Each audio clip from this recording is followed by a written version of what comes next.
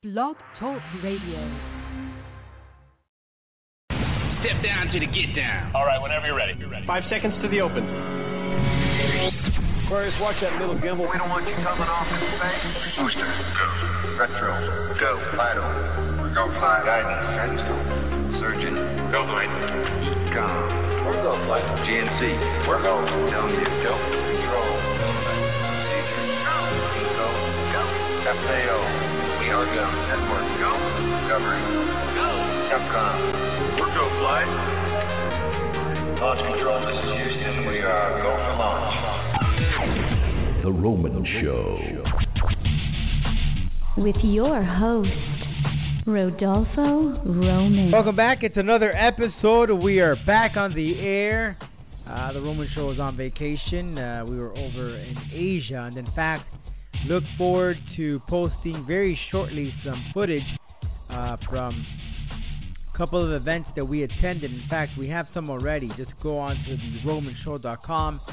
We were at the DDT Pro event, all women's wrestling event in Nagoya, Japan. So you can check that out. Yuka of AEW performed that afternoon, and we have a good write-up there at AEW's Yuka competing for TJPW. It's part of DDT Pro, which is pretty much almost like the number 2 wrestling promotion in Japan after New Japan Pro Wrestling. But they have many promotions under the belt, including the all-women's company, which is TJPW, and they have their DDT Pro, which pretty much includes the men's and the women's. So check that over to theromanshow.com. We got videos, we got pictures of Yuka competing and the rest of the ladies that competed that afternoon in Nagoya, Japan, in a great crowd. Very different. They're not loud and screaming. They're actually quiet, unlike here in the States where people just get pretty angry. So check that out as we had a blast out there. Again, your host here, Rodolfo Roman, getting ready for a great program for you. Just wanted to get some of the house rules out of the way. Get the funk off your junk. Visit ballwash.com to get the best soap out there for us men and ladies to clean yourself down there and be smelling very, very good. Head on over to ballwash.com or visit theromanshow.com. Use the promo code ROMAN to get a percentage off your purchase. Collarandelbowbrand.com is the website you need to visit and purchase yourself a brand new t-shirt. They got some new designs. These t-shirts are not your good old cartoonish type of t-shirts. If you don't believe me, head on over to collarandelbowbrand.com to find out more. Use the promo code, all in caps, The Roman Show, and you will get a percentage off your purchase. Combat Nights this Saturday. I'll be announcing out there July 27th in Fort Lauderdale at the Sway Nightclub. It's going to be a great night, guys. Head on over inside the club. Love it out there because you really got that one-on-one with fighters. Because you're right there in this nightclub, and the cage in the middle, and you're seeing it right there, and you're going to see some of the girls and guys that could potentially be inside the UFC's octagon or Bellator's cage. This is your chance. You can meet and greet these guys before they become the big stars that they are now, that they exist right now in the UFC. So head on over, Sway Nightclub. If you're in there, say hello. Let's take a picture with you or sign something or whatever it may be. But look forward to seeing everyone out there this Saturday at Sway Nightclub, July 27th. And on August 23rd, you have Titan FC at the Extreme Action Park. That will be streaming live on UFC Fight Pass. You have 2 titles on the line. It's going to be a great night, like always, at the Extreme Action Park in Fort Lauderdale. Look forward to seeing you guys out there on August 23rd. All right, guys, once again, in just a few, we'll be welcoming Mitch of Combat Night and Cortez Castro, who is a part of Lucha Underground and a former tag team champion of ROH. But let's get things working. I'm heading out into Reality Check and talk a little bit of pro wrestling.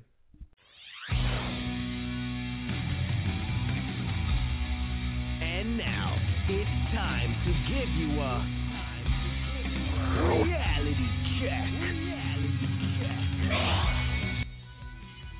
I'd like to invite everyone to our socials. Follow us, Roman Show Media on Instagram and on Facebook, and The Roman Show on Twitter. That's at The Roman Show on Twitter. And subscribe to our YouTube channel, All Roman 0201. We have a great interview from my co-host who is missing in action today, George Alonso. He spoke to Matt Stryker, and he opens up about some very personal topics. Very emotional, spiritual man. Very nice guy. Head on over to theromanshow.com or our YouTube channel to subscribe, All Roman 0201, to hear and watch that interview for yourself. And then coming up real soon, we got former WCW and WWE superstar Buff Bagwell. We got a great interview with him. That will be posted very soon. And also Impact Wrestling's or former Impact wrestler, Rebel will be on the program right there. So check that out on our YouTube. That's youtube.com/Roman0201.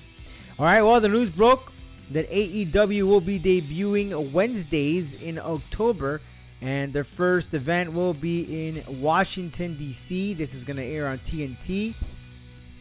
We've all been waiting for a date. We got it, October 3rd. Mind you, this is the same time that WWE is supposed to debut SmackDown on Fox in October. We don't know what date that is, but we do know that it's going to be in October in the fall. Business is about to pick up as AEW now will be on TNT, and you have WWE on Fox, and of course the USA Network. And rumors are out there that there is a pretty big chance that we might see NXT on FS1 to battle AEW on Wednesday nights. Remember, NXT already airs on Wednesdays on the WWE Network, but it's not live. It's pre-recorded. So if indeed they do decide to put up NXT on FS1, I'd wonder if they're going to do it live or they're going to do pre-recorded. Either way, one thing that has been pretty much swirling around in the world of the internet is that if in case NXT does air on FS1, not only are you going to have the NXT superstars on there, but also the main roster guys and girls will be jumping ship and make their appearances on that program to bring in that extra viewership. So it'd be very interesting to see what the WWE is going to do now. It's their move. It's their time.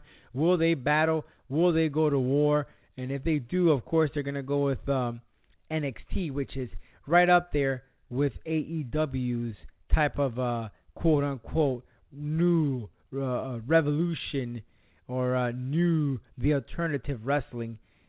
NXT is that. They do have that alternative wrestling. Of course, if they are given the opportunity, wrestlers do go beyond our expectations because they take it to the next limit. You don't believe me? Just look at some of those amazing NXT pay-per-views. In fact, some of the NXT pay-per-views are better than the actual main roster pay-per-views.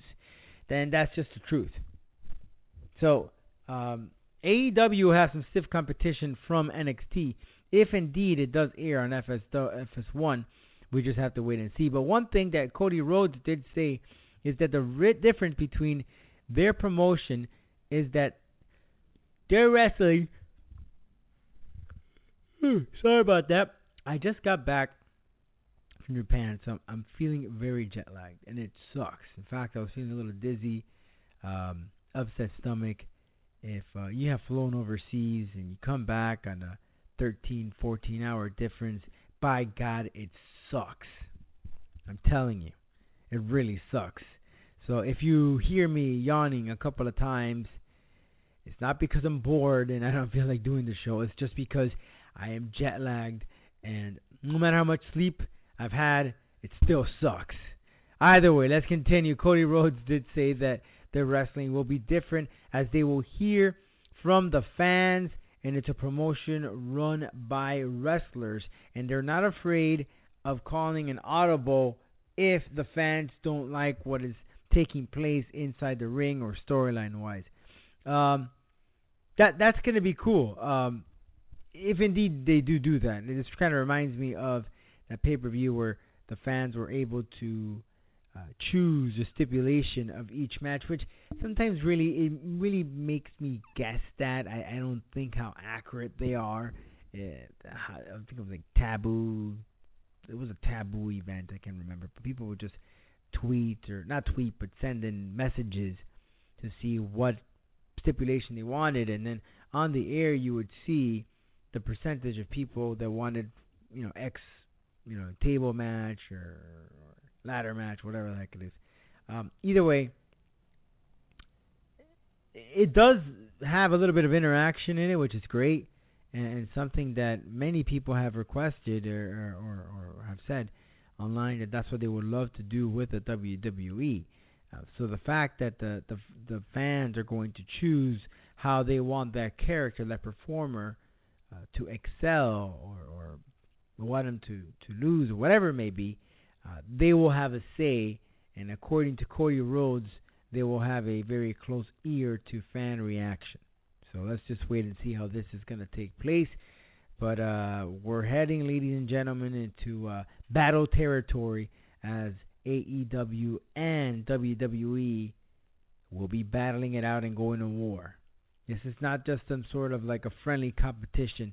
I really do believe that Vince McMahon, once his stuff airs on TNT, he's going to go to war.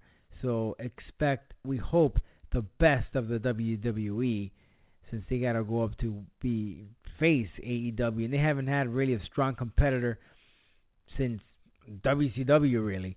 Because TNA or Impact Wrestling really didn't count. They only just did one show or two shows on a Monday night, and that pretty much failed. And we all know where they are now. They're on some channel that I personally have never heard of, and on Twitch. Either way, this is their chance to really get some promotion and get some recognition as how good and strong, and the reason why they're still around against AEW is really going to push both companies, but all the performers, to another level, because they need to compete. They need to see who is going to be the better product here and win the fans over. As for me, I'll tell you this much: it's going to be tough because I like NXT, but I'll be honest. I'll tune into the first show of AEW. That's just going to be my my desire. That's the plan, to watch AEW, and then I just could read about or watch on demand NXT.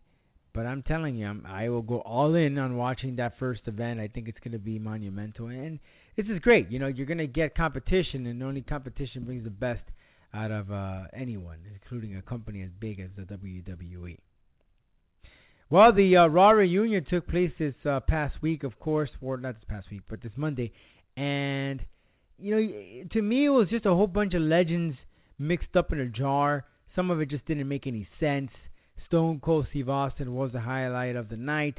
He came and gave a toast to WWE. But it seemed like it was just like a big gathering for really no reason, just to gather and celebrate WWE. But there was nothing behind. I know that some of the guys were put over, like Mick Foley took a mandible claw from... I'm telling you. I'm not kidding about this jet lag. He put the mandible claw, or Bray Wyatt put the mandible claw on Mick Foley. And that is great because it kind of patches the torch, right? He passes the torch to Bray Wyatt, which, mind you, his appearances have been very spooky, and can't wait to see him against Finn Balor. I'm hoping that Finn Balor brings out the Demon, because then you'll have the Demon versus the Fiend. That's going to be cool at SummerSlam.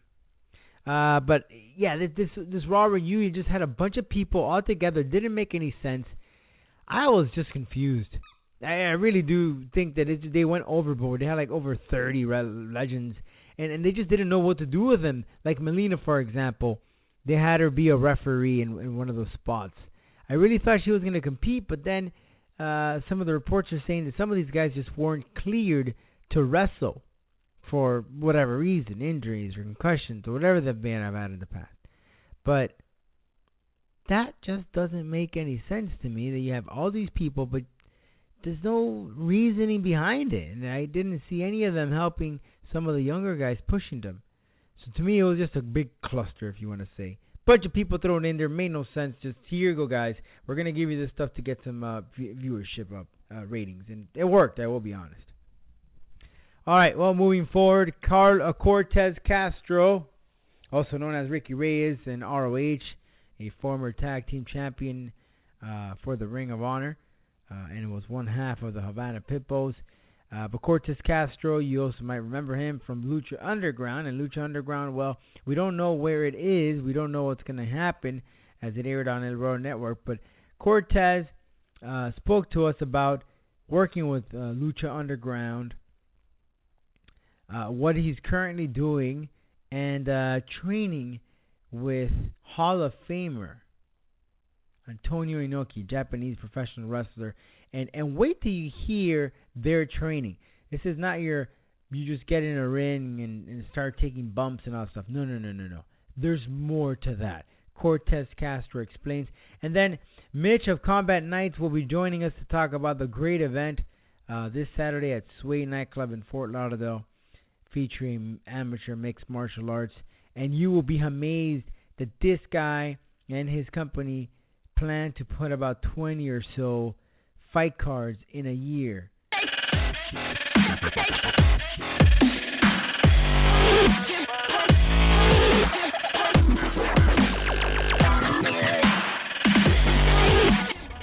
Welcome back, everyone, to the Roman Show, and it's a real honor, man, to have this man right here on the program. I'm talking about, this is a former one-half of a tag team champion in ROH, an international superstar. You've seen him in Lucha Underground. I'm talking about Ricky Reyes, also known as Cortez in Lucha Underground. Ricky, thanks so much for joining us on the Roman Show. Thanks for having me. I appreciate it. So, Ricky, you've been a busy man. I've been seeing some clips there on Twitter and so forth. What have you been up to lately? Every week, just traveling a couple few shots a week, pretty consistent. Been getting a lot more offers for to do seminars and stuff as of late. So that's kind of just kind of make the traveling a little more hectic. But I love it. So just kind of getting around there all over the place, Training in different seminars. What can you see? What aspects have you seen out there? Type of prospects, some of the new blood is being trained to be professional wrestlers. What have you eyed in there? What have you taken from it, from doing these seminars? Lately, I've seen the trend that I see is a lot of the guys and girls just kind of doing things for the sake of doing them with no real meaning, I guess. I think a lot of times when newer wrestlers, when they see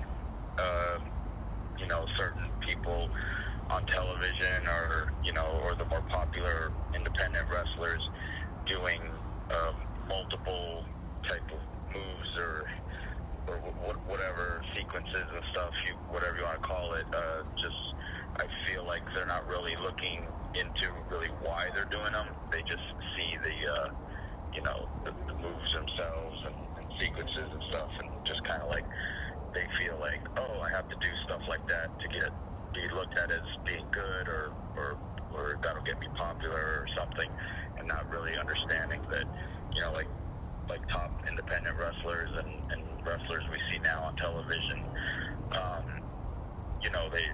there's meaning behind doing what they do.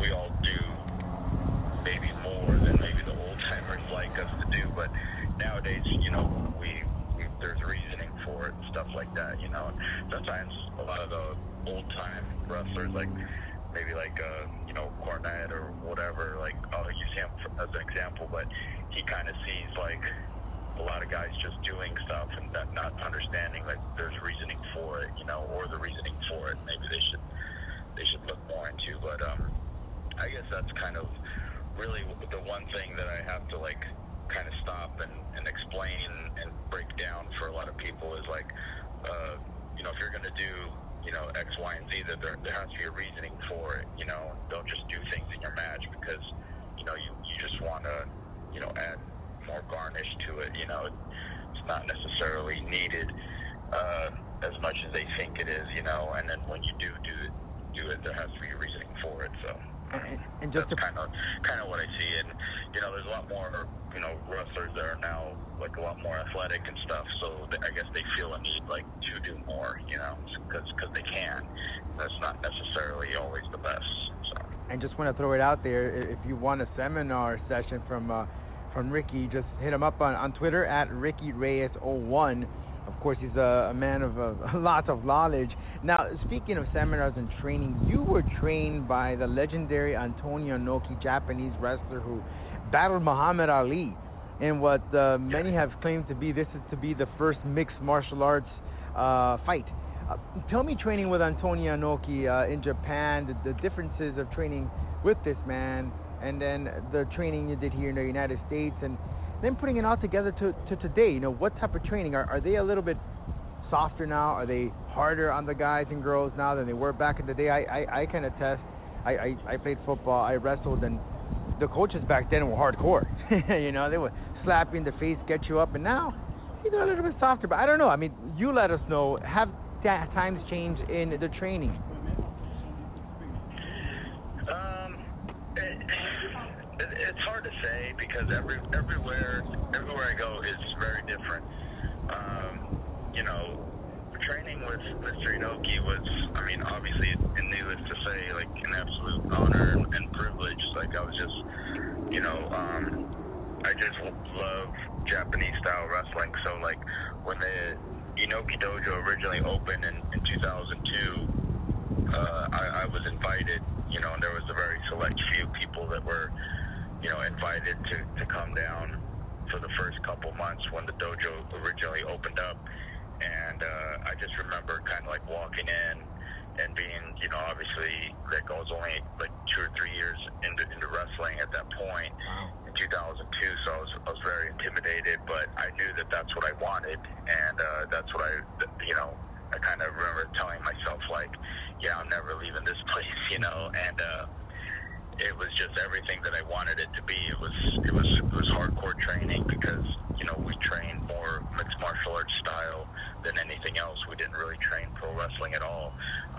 It was our job to kind of translate what we learned in the mixed martial arts training into pro wrestling, and that was Mr. Inoki's vision of the Inoki Dojo originally, which is the LA Dojo now, which was to be like a fighter first and a pro wrestler second, and his idea for that was we could translate a real fight feeling to wrestling fans if you really did a real fight, and so forth. So like the training and stuff was just each day was a different discipline. There'd be like Muay Thai on Wednesdays, Greco-Roman wrestling Tuesdays, and Thai, and boxing Mondays, and we had like a weightlifting coach come in on Fridays and give us nutritional, information and show us different lifts and stuff. So every day was a different discipline. And then, at that time I was, with the CMLL and Ring of Honor. So, we kind of like took what we learned at the dojos, at the dojo training, like throughout the week, and then on the weekend, we travel for events and stuff, and then try to put it into our matches, but training with Mr. Inoki, his thought and everything was to make pro wrestling real. Maybe not so much where he wanted to prove that it was real, but he just wanted wrestling fans to forget that it was not, so he would question a lot of stuff. Like we would watch like maybe a WWE match, and he would ask, like, well, if he has them in the chin lock.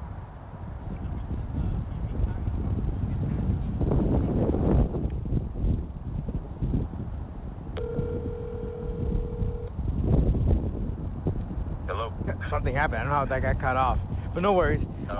Yeah, you were just telling me about the chin lock. We go edit, so don't worry about that. Okay.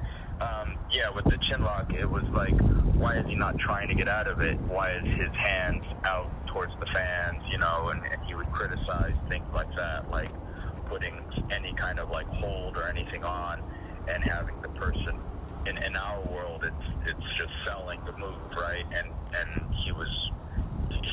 his criticism was, how come he's not trying to get out of the move? Why is he just sitting there accepting the move, you know? And so he would put, like, I remember one time he had TJP was sitting next to him, and he grabs TJ and he puts him in like what's a rear naked choke and squeezes, and TJ, you know, quickly grabs Mr. Inoki's hands and arms and tries to like pull away, you know, and he says, he tells us, see, that's the reaction that fans would understand, because if they go and they grab a person and do that, your first reaction isn't to like, you know, pander to the fans, like, oh, help me, you know, it's more of a panic, you know, and so a lot of times, well, ever since then, really, I've kind of looked at everything in pro wrestling as different, you know. I try to like, I tell people I'm not flashy, I'm effective, you know. I go in to, you know, if you're going to wrestle me, you're going to wrestle me. You're not going to worry about the fans. You're not going to worry about this, you know, and that's going to draw real emotion out of the fans, because then they become more invested in it. You know, it's like my match looks different from the match prior and after. It just stands out. A wrestling fan can't really tell you, you know, even though they think they can't really tell you what's good and what's bad in a match. They can tell you what they like and what they don't like, but they cannot tell you what's good and what's bad and why. You know, they just know, like, oh, I like a match with lots of flips, but they can't tell you, was it a good match with flips or was it a bad match with flips? They don't really understand that, you know. And being a professional wrestler, like, you have to be more than just a fan. You know, you have to go into detail about why, when, and where everything happens in a match, you know, and kind of learn to control the crowd, you know, and take them on a roller coaster ride. And it's difficult. There's so many moving parts to it, you know. It's like this past week I wrestled a guy who was very athletic, you know. He was, you know, in great shape and everything, you know, and he wanted to do a lot of stuff, and that was great. But as we started to piece everything together, a lot of the stuff didn't fit. He just kept throwing things out there. Well, what if we did this? And I thought, well, what's the point and the purpose of that? You know, we're already here. You know, adding extra doesn't mean it's any better. You know, I said that, you know, if we do too much at a certain point of the match, the crowd, you know, now that it's all clicks and buzzes to them, you know, it's all flickering lights, like they don't really understand, like it's just nothing, you know. But if you draw emotion and you build up to something at a certain point in a match, like it's hard to take that away. You can't disengage there, you know, like, because then the fans will disengage and they won't understand. Oh, well, you know, they were mad at each other a second ago, and, you know, this guy was really hurt, you know, and now he's shooting him off and everything's okay, you know. It's just it's unnecessary, you know, at times. And like, the idea is not to, you know, make a match, at least in my opinion. I don't want to make a match with a bunch of pops. Right. You know, it's kind of constantly getting like pops from the crowd. I prefer to build a match to an eruption, you know, and then at the very end get what the crowd feels like they got what they wanted, you know. And so a lot of times for the crowd to get what they want at the end, somebody has to take that away, take away what they like, you know, and then finally give it to them at the end. So it's like a movie. I have to keep. I'm gonna give them just enough to where the crowd is constantly wanting it, and as a bad guy, I'm gonna take it away from them. And then when it's time, when I'm ready, I'll give it to them. You know. And speaking of movies, we all know that you were part of Lucha Underground that was pretty much shot like a movie, like a sitcom, where you had to follow that storyline. What's the status of Lucha Underground? We understand that last reports we heard that if there was a season 5, that it was going to be like a reboot. There were some folks of some of the roster that were upset with the whole outcome of Lucha Underground.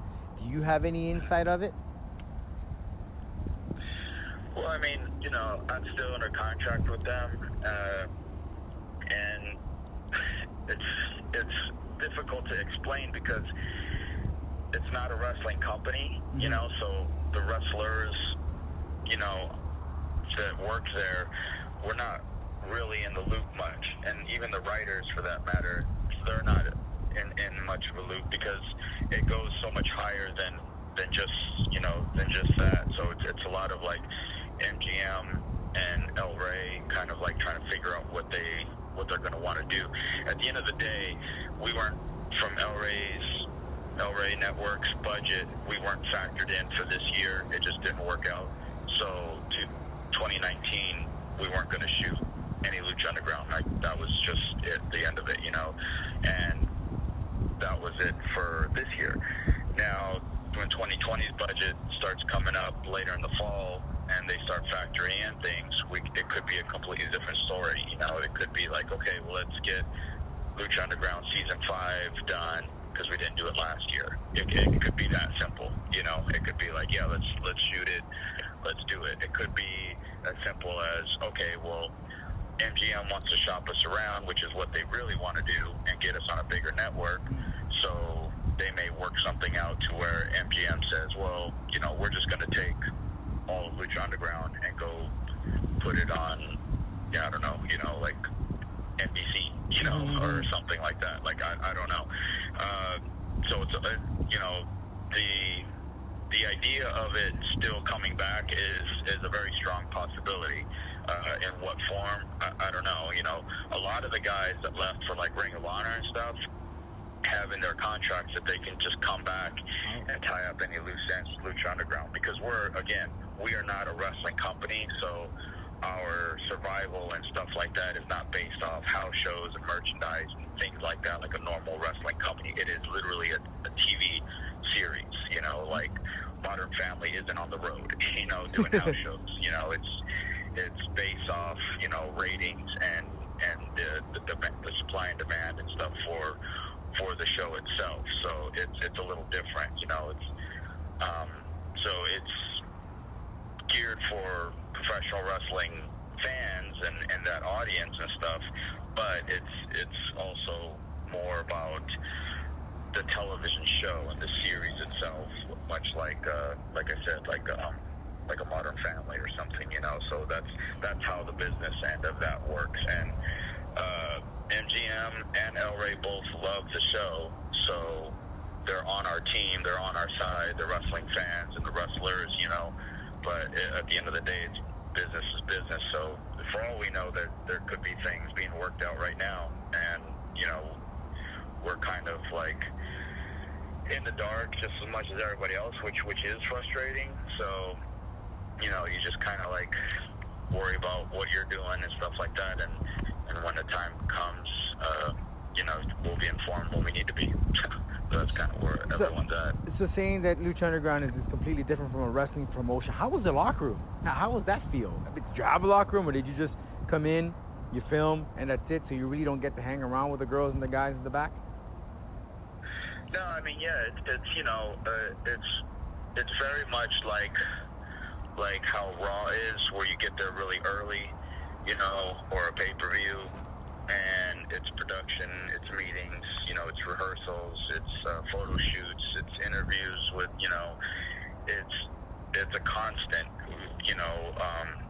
work, like around the clock. We'd get to the building to shoot at 8 a.m., and then we'd be done and wrapped and heading back to the hotel at 8 p.m. So you're constantly around everybody, but it's not just wrestlers. You get in there and there's extras, there's actors, there's all these different things. And then during the week, we shoot all the vignettes and stuff around, downtown LA and in different studios and stuff.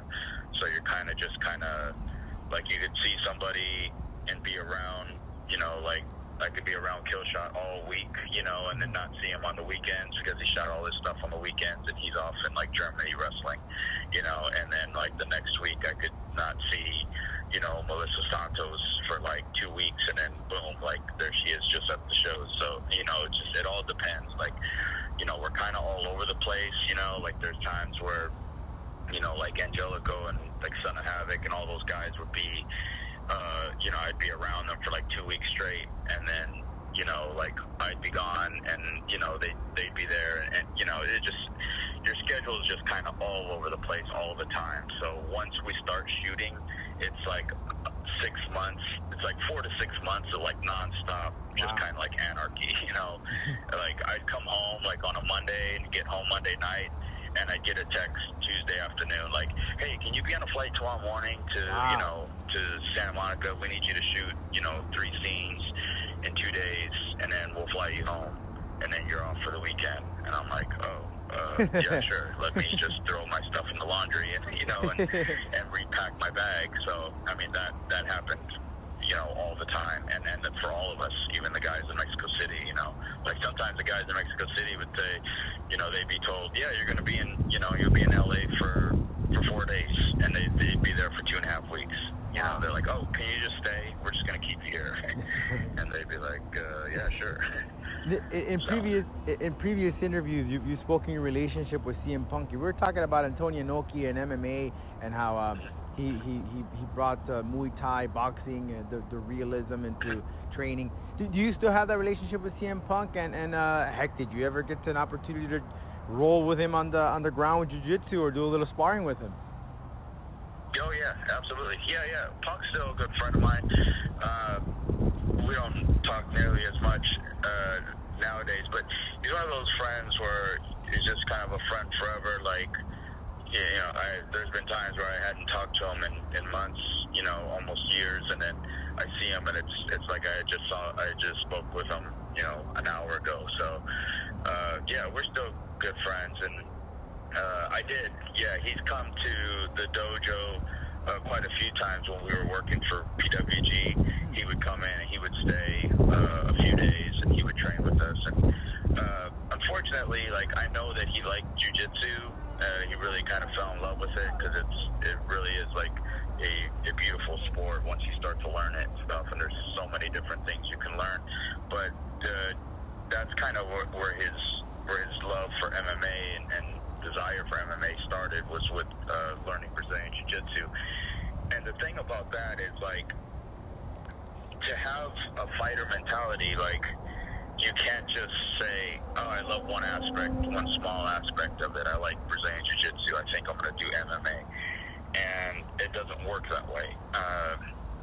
He got an opportunity to fight in the UFC because of who he was and how attractive that was to a pay-per-view audience, but he's not a fighter. Like, there's a different level of fire inside somebody. Like, he liked training it and stuff like that. There's just like a different switch that he just wasn't born with, as far as like from a physicality point. Like, he's one of those guys that, like, you can beat him and he's not going to give up. Like, he'll never give up something. But I knew from the first time, like, I rolled with him on the mats, like, he was not, like, I was better on the mat than he was because I amateur wrestled. So I knew that there's, like, that switch that has to go off in a fighter. So, like, I was always a fighter, like, as a kid, you know. And same with Punk. Like, he overcame adversity as well. But when you train like 8 hours a day, like I did in high school, you know, amateur wrestling, and you get your ass handed to you so many times, you know, and there's just like this switch that goes off. Like, I did 2 fights myself, you know, and I knew that that's not what I wanted to do, but I did them. And I knew from wrestling Punk, like submission wrestling and like amateur wrestling that we did in the dojo, that he would not do well in the UFC, because there's just like a whole nother level of fire that has to be inside you to be successful at that. And as good as he was maybe on the ground, you know, people also have to understand, like, jiu-jitsu is a defensive sport. It's a defensive martial art, you know, and it's one aspect of it, you know, and what makes it intriguing is the technique of it. But MMA is a fight, And it doesn't matter how good you are, like in a rubber guard or in a butterfly guard or anything like that, or how flexible you are, or how fast you can get an armbar. Things completely change when you're getting pounded in the face and you're getting rocked, and then you're tired, and then you have to stand up, and now you have to stop this guy from taking you down and doing it over. It's just like a whole nother world, you know. And unfortunately, like, I wasn't good at MMA because I didn't want to do that, but I could have been better than what Punk was, but he jumped like right into the fire. Like, that's how crazy and obsessed he was with it. It was like, you don't just go from, like, you know, that's like saying, oh yeah, I took some bumps, I'm ready to wrestle Roman Reigns at WrestleMania. Like, that's what Punk did in the MMA world, you know. And it was just like, it was just too much, too fast, you know. And so you had fights in amateur level or pro level? Pro level or amateur? What's that? You had amateur fights or pro fights in MMA? I mean, yeah, they were. I mean, when I did them, they were like 2001, 2000 to 2003, and it was very underground still, right. You know. So it was at the Costa Mesa LA Boxing Club. Our jiu-jitsu coach at the Inoki Dojo, his brother Sean McCauley owned LA Boxing Club, so he had a bunch of kickboxers and Thai boxers from Thailand. He was training, and we were more submission wrestling based. So they wanted to do like a gym wars type of thing. So they would have they would put up black curtains around the entire windows around the whole gym and just invite people like at clubs and nightclubs and like Hooters and stuff like that. Right. And they would come pack this gym where it'd have a boxing ring, you know, and they'd move all the gym equipment and have like 300 people like crammed in there taking bets, like very underground, right. You know, underground style type fights, you know. And it was basically just like not sanctioned, you know. The referees were coaches, you know. It was like, all right, your team versus our team, let's do it, you know. And it was like, yeah, you get $100 if you show up, you know, 200 if you win, and you're like, all right, let's go. You know? And it was more like fighting for your, you know, your crew or your club or whatever. So it was that's how it was. It wasn't anything like it is now, you know, where there's a body of a government of rules, and you know, this is what MMA is. It was like, if you fell down, the guy kicks you in the head, it's like, oh, put your hands up. It was just like Fight Club. You know, so. It was just like Fight Club back in the day. Well, it's exactly what it was, yeah. Ricky, I want to thank you so much for your time, man, and taking this opportunity to speak to us for a very lengthy interview. Really appreciate it. And again, you can reach out to Ricky for any seminars at Ricky Reyes 01 on Twitter. Anything else you want to share? Nah, I mean, you know, all my social media is out there. It's not hard to find, so that's about it. Well, Ricky, thanks so much, man, and we look seeing you out here performing, perhaps somewhere in a city near you. But try to make a stop in Miami, Florida, man. We'd love to have you down here. Shit, I'm trying, bro. I want to be out there with that weather and those girls. Well, you know, so many promotions out there. I mean, MLW now is picking up. Of course, AEW. I know you still signed with Lucha Underground, but are we going to see you in these other promotions? I know long time ago you were a part of MLW. You had a match or two. Yeah, maybe. You know, I talked to Conan the other day, actually, so I'm thinking he's trying to work something out for me, so we'll see. Well, we'll hope to see you very, very soon in a city near us or on TV. Thanks so much, Ricky. We appreciate your time, man. Cool. Thank you. Thank you. Bye-bye. Thank you.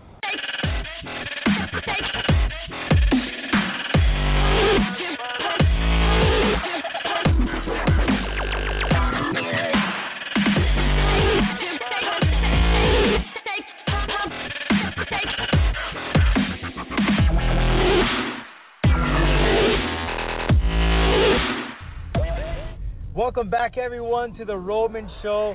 And this Saturday at Sway Nightclub, Combat Nights returns with another great amateur fight card. It's going to be a great one. And Combat Nights have been very, very active. Just last week, they had another event up north of Florida with another pro show. But I gotta give my hat off to Mitch here, the promoter of Combat Nights.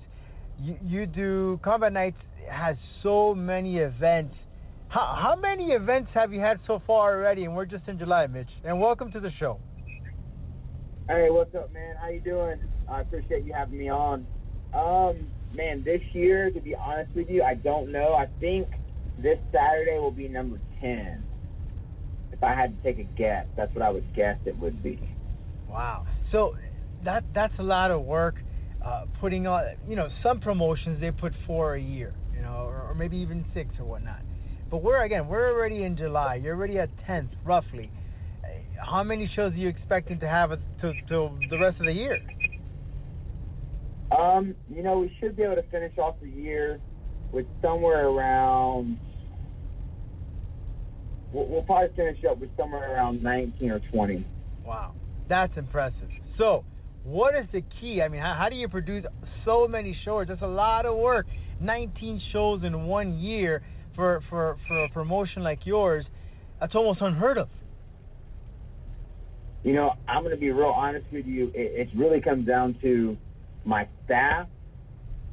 Number one, they're on point. They are always, it's like we're like a little family, and it's a good thing because we see each other so much that if we weren't a family, it would be hard to be around each other as much as we are. Because, this past week, I was in Tallahassee from, I think, Tuesday night on. So I was hanging out with pretty much my crew. I don't really get Airbnbs in Tallahassee. My operations manager, I stay with him, and we're around each other like 24/7 for the whole week leading up to the event. And then, even when we do like Airbnb in South Florida, we do an Airbnb together. We don't get 4 separate hotel rooms. We just get one nice Airbnb, and we all hang out for the, days leading up to the event. And not only in Florida, because you've also had events in Georgia as well. Yeah, we go to South Georgia as well, and soon we'll be going to, maybe even North Georgia. We got some things in the works right now for Augusta, so it just depends. But yeah, man, we definitely, we stay busy, man. We want to expand too. We want to keep going further and further. And of course, I think that the best thing about Combat Nights is with so many events, so many shows that you produce all over the state of Florida and in Georgia, you give that opportunity to the fighters. So many fighters are out there asking for fights, and you're giving them that platform. Yeah, the amateur. I think we really helped raise the bar for amateurs here in the state. Doing so many shows there were a lot of shows that were kind of doing almost like a disservice to the sport. And now if you look around the landscape of the sport, there's not really any more of those like barn shows. Those have all kind of been weeded out by people that were willing to spend a little extra money on production and spend a little extra money on, nicer venues and that kind of thing. So, and then, there's shows, it's not just us, there's XFN, there's Rise of a Warrior, there's Island Fight. There's 2 good shows in here, but I think what really helped us separate ourselves was whenever we went pro and started offering these guys opportunities as pros because, there's so many amateur organizations out there, and if the number doesn't match the number of pro shows, well, you got a problem. After a couple of years of these amateurs fighting, they're going to want to have pro fights too. And, of course, it's kind of like how many of these guys actually end up wanting to go pro? Not nearly as many as are fighting amateur, but we need more pro shows around the state, and I'd like to see other shows take that example we've set and start doing pro shows too. I think it's important for the sport to have more pro opportunities for these guys. So with so many shows in a year, and I know you got a great staff, but making sure that you got a good fight card, because when you have your fight cards, the fighters are evenly squared off. You don't get no lopsided fights. You get a competitive fight. You don't get any 10-second, 5-second knockouts. These are very, very competitive fights. So how do you go ahead and get your staff to really mix and match and have the right competitors face each other off, knowing that you have all these events that you do, and how soon do you start working into a fight card? For example, July 27th, this Saturday, when you have a fight card like that, how soon do you start working on getting those fighters on the card? Man, we started the same time we started with the Tallahassee show. We usually start about 8 to 10 weeks out. There's multiple, avenues that we go to different towns, number one. So it's like we're not going to the same town 20 times or even 10 times. The most we go to any event or any show, like any town, is probably 6 times a year. And that's Miami because there's a lot of people down there, so there's a lot more, fighters that need fights. But when it comes down to, the matchmaking, man, we have an amazing matchmaker. His name's Richard Cox. And he's not just, no one that works with us is just a businessman or just somebody who thinks MMA is cool or a fan. Everyone that works with us has either been a coach, manager, fighter. The list goes on and on. Myself, I have 10 pro fights, and I really use that experience and that knowledge to do these events. So for me, it's like second nature, man. It's like, if the answer to this question is this how I want to be treated? The answer is yes, we do it. If the answer is no, we don't do it. And that's how I do all my events. It makes it really easy for me. I know it sounds crazy, but 20 events, man, it's easy. It really is when it comes down to it. I'm also able to bring my family. I've created an atmosphere at the events. You've been there before. We don't have crazy fights that break out. We don't have, there's no smoke in the venues. We try to tell everyone to dress to impress, wear your suit out, wear your nice dress. And when you look around the crowd, you see that. You see the people that are dressing up and wanting to look good for the event. So I think, I've been to a lot of MMA shows, and very rare when you have an event, as many events as we have, and there aren't fights breaking out in the crowd. And we know how dangerous those are. And I've been at a couple where you got bottles being thrown in the fans, and you don't get any knockouts in the cage, but you get knockouts in the audience, and Yeah, and I mean, knock on wood. I know anything can happen. Right. You know what I'm saying? Like, I'm not saying that will never happen with us. Knock on wood, but I don't think that's happening anytime soon. Put it that way. Like, we've done a good job at having good clientele, working with the right gyms. There's some gyms that we just don't work with because we know that they bring problems. And that's very smart on your end, knowing that the type of crowd. I remember, and I'm sure Rene Level Martinez, former pro fighter. I don't think he's fighting anytime soon. But every time he would come and fight, you would know the crowd that he would bring. And you would know that there's someone, somehow, whether he wins or loses, there's a riot that's going to break out in the crowd. And it happened. Every time pretty much something happened, because in the crowd, they got upset for whatever reason, and then all hell broke loose. So it's good on your end that you keep an eye and try to keep that family-oriented atmosphere at an event like this, because that's what you want to do. It's a sporting event, but at the same time it's entertainment. But you want to make it family-friendly, and that's a very good eye that you got as a promoter. But as far as you have 10 pro fights, and I know you talked about this once at one of the MMA awards. Getting back into cage. I mean, what are you plan to come back anytime soon? How cool would it be to fight under your own promotion? Man, I want to fight. I want to fight this year. I do. I want it to be for a promotion out of the state. While I would love to fight under my own promotion and have that, I think it'd be cool. I think, one, it'd be really hard to get someone to want to fight me on my own show. Two, I don't want to fight a bum. I don't want to fight somebody with a 500 record. I want to fight somebody with a winning record that has the ability to finish me. I want to be threatened. I want to be in a war. So on the flip side of that, I don't want to pay someone to potentially knock me out. Nobody wants to pay the guy, to knock him out, and that could be what happens in this fight, because that's the kind of fight I'm looking for. I'm looking for a war. I'm looking for somebody to throw down with. So I want to definitely do it, but I want to do it out of the country, and I kind of want to just do it on a whim. I don't want to, if I see a late notice fight that I can get, boom, I'm taking it. You know what I mean? Fly me to Mexico, fly me to Ireland, fly me to Asia. Asia would be a dream, but definitely I want to fight, and I want to fight out of the country. So and I know you say that is you're going to fight out of the country, but if you were to fight under your own promotion, how hard would that be? Because you got a fight to worry about, and then you got a show to worry about. Or will you take yourself out of that event to just focus on that fight? No, my whole team knows I can never take myself out of the event to focus on a fight. They know I've actually fought twice. The night before one of our events. Wow. So not just once, but twice. And I mean, I didn't have any issues. I fought for Island Fights one time on a Friday, and we had an event in Tallahassee on a Saturday. And then I fought for a guy named Alfred Simpson here in Orlando on a Friday, and we had an event on Saturday. So, I mean, I've done that before, and even the night of, you know, I would just set myself up to be the first fight of the night or the last fight of the night. I wouldn't. If the stars align, then I got a good tough opponent. You know, who knows? I might still do it on one of my events.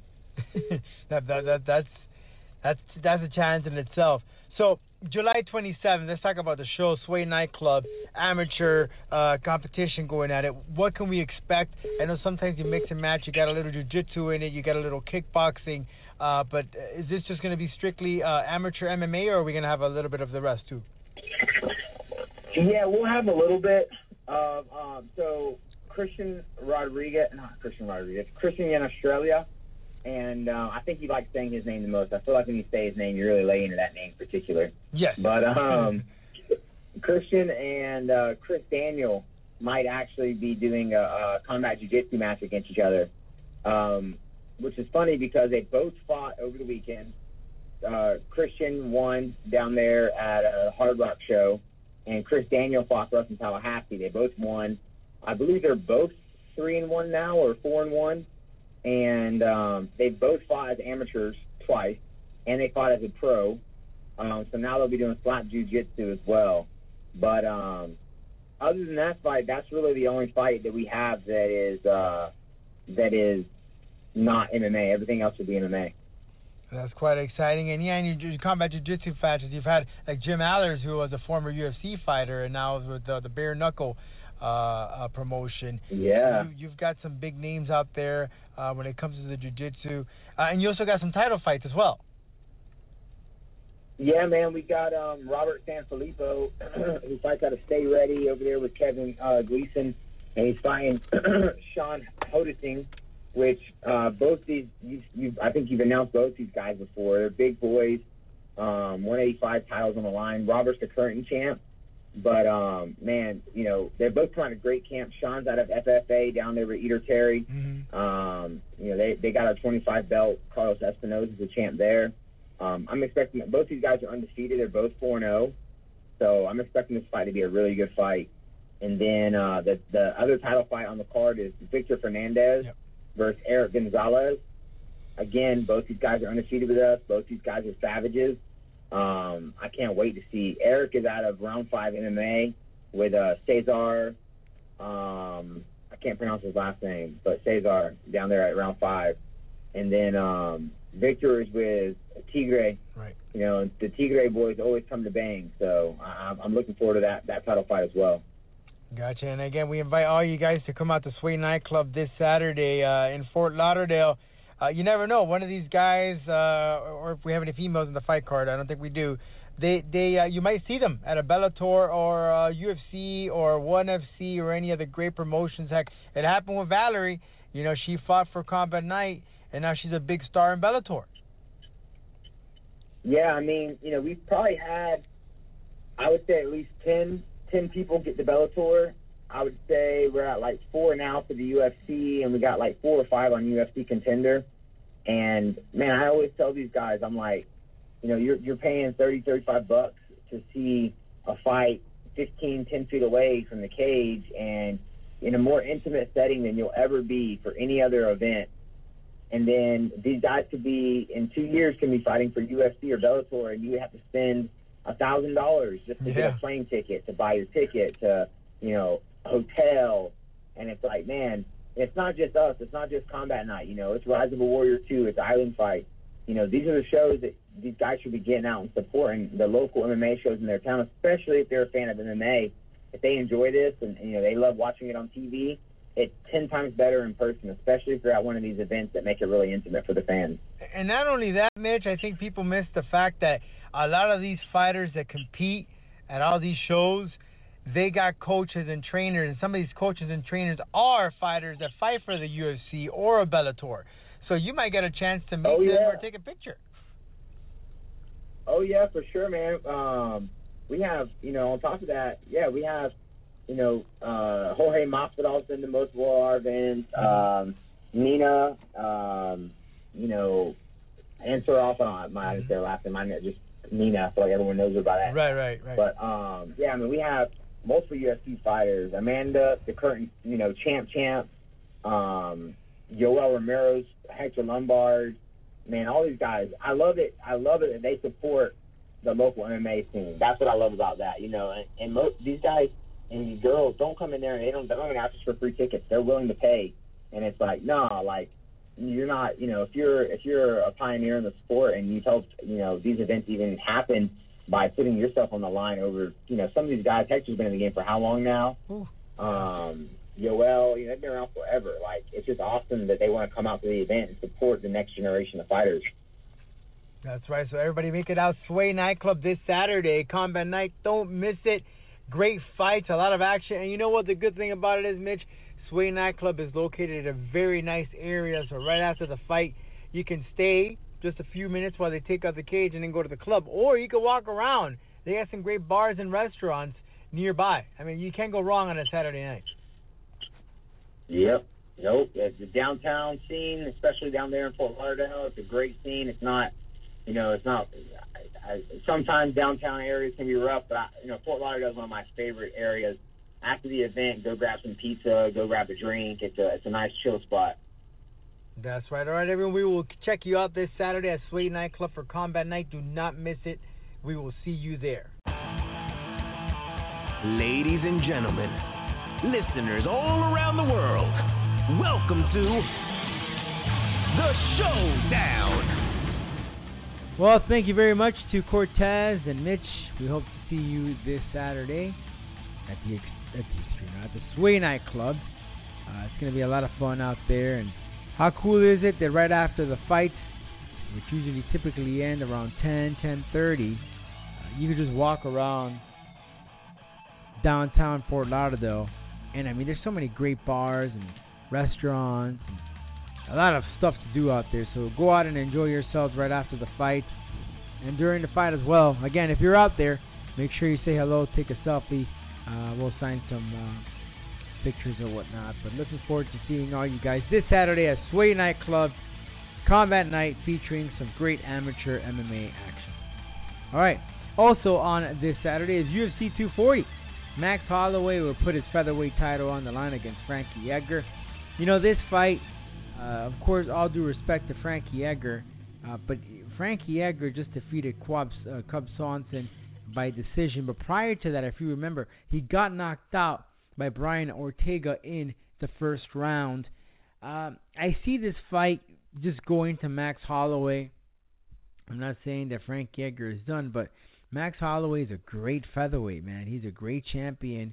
I know he had his incident prior to his last fight, but Max Holloway is a great fighter. He's entertaining sometimes when he wants to, but he's been a great champion in the featherweight division, no doubt. And I think that if he defeats Frankie Edgar, it will pretty much almost put him up there as far as one of the top featherweight champions of all time.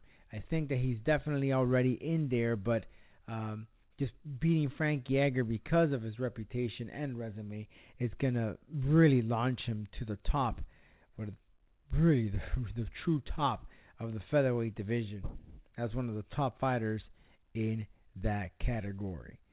But I have Max winning. I